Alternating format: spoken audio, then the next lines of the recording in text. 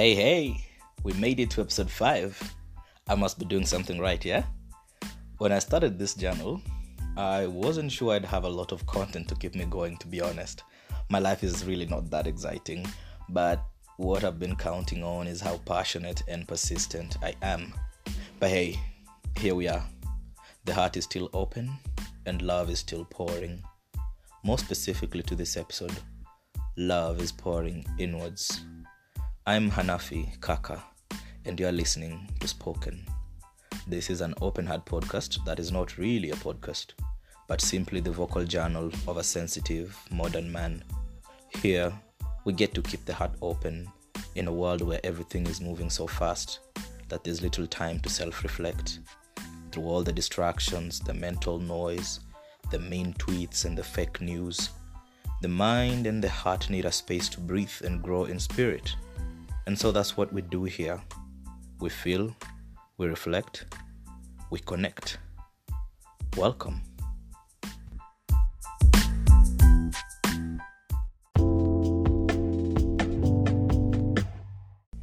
The idea of self-love can sound selfish to some people, but until you've experienced how it feels to run dry, count yourself as privileged. I've been in situations where I cared about others more than I cared for myself, and it cost me a lot of my own peace. I had to learn how to establish boundaries from the word go, but before that, I experienced a nervous breakdown because I was too scared to disappoint my boss.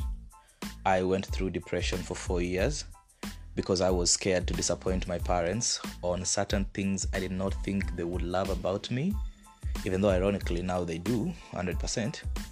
And I also suffered sexual harassment from a group of people when I was just 20 years old because I did not know how to say, no, that makes me uncomfortable. Now, the difficult part is that when I started drawing boundaries, I was doing it the wrong way. Yes, there are wrong ways to draw boundaries. For one, I don't like people pushing too hard at me. I don't care how pure and innocent their intentions are. I just like to move at my own pace. The irony of that is, though, that I'm also a pusher. And sometimes I'm not aware when I'm pushing too hard. This has costed me great friendships in my life over such simple things. For one, I work a lot, and sometimes I don't want to pick my phone or return calls when I'm working. In the evening when I'm tired, I'd rather also not be pulled into things. I thought not responding to friends when I was tired, or, me just saying, I already told you I can't make it. Until one day, someone I really cared about and who cared very deeply for me stopped calling, texting, or responding to me entirely. It took me 2 years to mend that relationship. So that was like a very terrible way of me drawing boundaries. Not picking calls when I'm busy or not wanting to be bothered when I'm tired was my way of saying I can't make it right now, or I'm not able to come through. When really all I should have said was, Ayo, I'm really exhausted. I'd love to come, and maybe we can do some other time. And then the thing is, friends, as friends do it, they'll be like, hey, you get it, you're tired, but why don't you come? This is a chill place.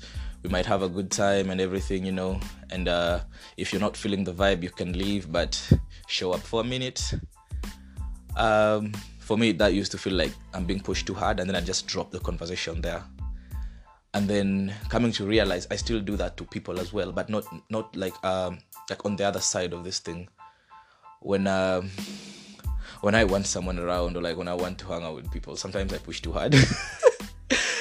And they treat me in the same way. So it's like, oh shit, I'm getting a dose of my own pill. That stuff sucks. But hey, I get it. That's boundaries. But there should be healthier ways of saying things, even when people are pushing at you. And then the second thing, though, is that the nature of my work and the position I operate in requires me to push constantly. So this works naturally for me because I'm a very persuasive person and I don't give up easily. No, for me, is in my field of work, just that doesn't mean no. It just means we are considering you. So, coming from that perspective, I've gotten used to pushing constantly. But this works well in professional context. In social context, however, it fails me immensely because sometimes I push when I should just nudge, and I end up pushing into people's boundaries. The good thing is that I've become very self-aware of this fact, and so when I realize I've pushed too hard, I pull back and allow other people to walk at their own pace to meet me again. It reminds me to be patient with others. I mean, boundaries, sometimes you have to draw them with yourself as well, right? The reason I'm saying all this is simple. We've been told severally to set boundaries to protect our energy and our spirit from external entries, which is very valid, by the way. We're not going to disregard or discredit that. But I think there are two extra ways to draw boundaries. One, we need to draw boundaries within our own selves so that we don't hurt ourselves, if that makes sense. For instance, if you're a persistent and very passionate and pushy person like myself, know when to stop pushing and let the other person choose their pace. Sometimes you're walking in the same direction, but you're just not walking at the same speed. But you want to work with this person, so hey, your strides are faster. You need to slow down if you want to work with the other person, and you can't carry someone through their journey. So it's an act of humility, to be honest. And then second, we need to learn not to cross other people's boundaries in the same manner we expect them to not cross ours. That's very straightforward, right? And more importantly, we need to find healthier ways to communicate our own boundaries. I don't think I can say that enough. Communication, man. Communication.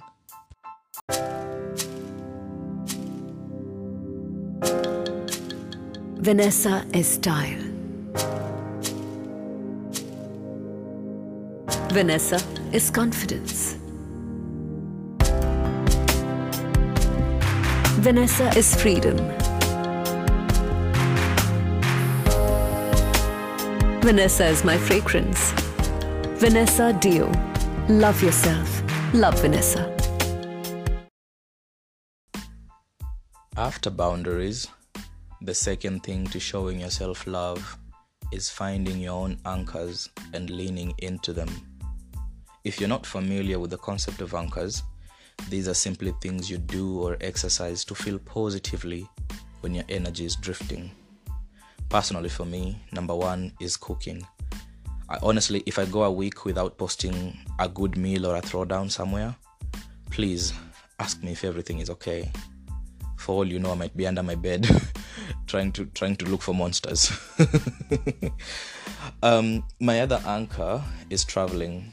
Yeah, after prolonged periods of working and just taking care of things, I need to be on the move, surrounded by nature, or I might fall into depression. Like for real. This is something I've also had in previous relationships where previous partners didn't understand my need to maybe every second weekend I needed to be out of town. And sometimes they'd be like, hey, I can't make it, but like, I'm going to go on my own. This is just for me. It's cool, And for me, that travel and motion and being on the move after prolonged periods of working so hard, it's like leaving all that drain behind me, that mental energy I've been exercising at work and all that. It's like letting it all fall behind so that I can be somewhere else for a minute. If you like to travel for the same reason, you get it. My third anchor is fashion. Yep. It may sound vain, but believe me, I don't feel attractive every day. And sometimes I need to remind myself with a new hoodie, a new t-shirt, or a pair of sneakers. Hey, A, a guy needs to look smart sometime, right? Even if it's for the wrong reasons. Well, I don't think there are wrong reasons for looking smart, but yeah, it's open to interpretation. My other anchor is music and sunset walks.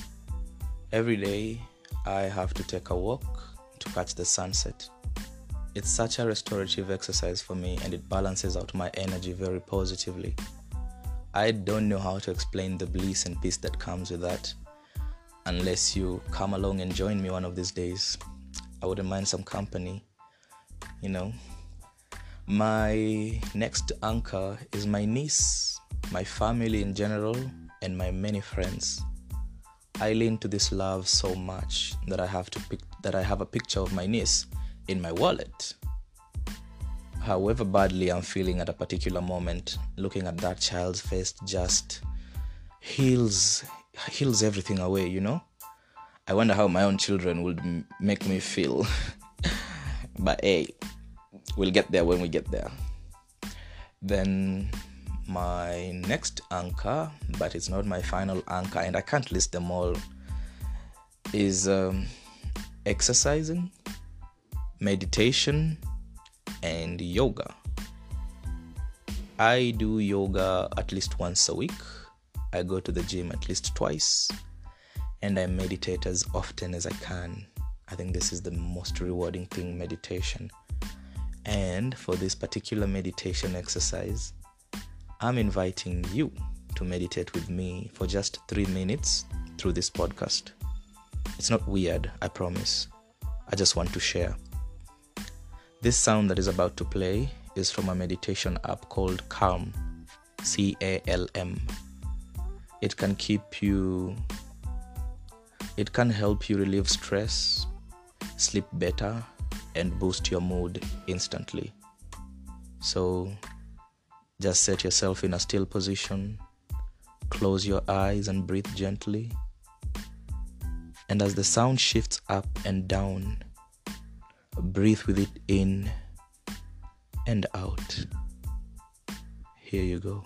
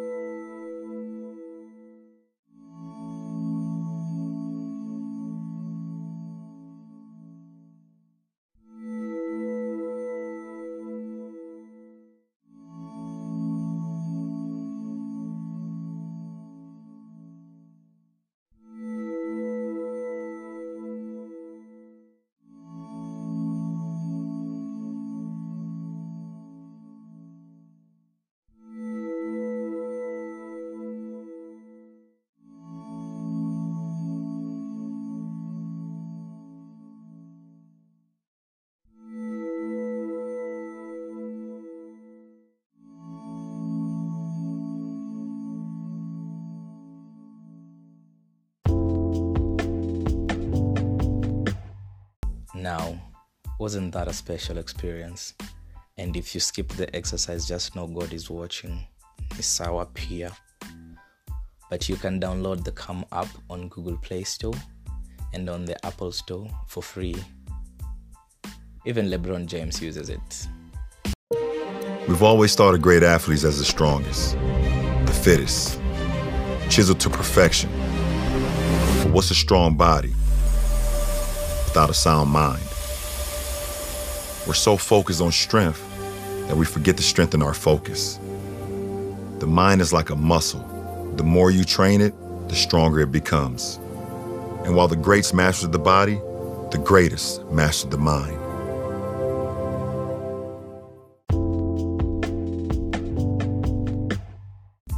Finally, one more way to show yourself love is to forgive yourself. I know it may sound simple and probably corny, but it is important to forgive yourself. You are a human being on a long journey of self-awareness. Along the way, you will make many mistakes. You will give love to the wrong people and they will make you feel foolish about it. You will make mistakes that you cannot fix. You will say things that you cannot take back. And you will hurt others while reacting from your own fears and traumas. But you have to learn to forgive yourself through your own growth. Allow yourself to heal and keep living.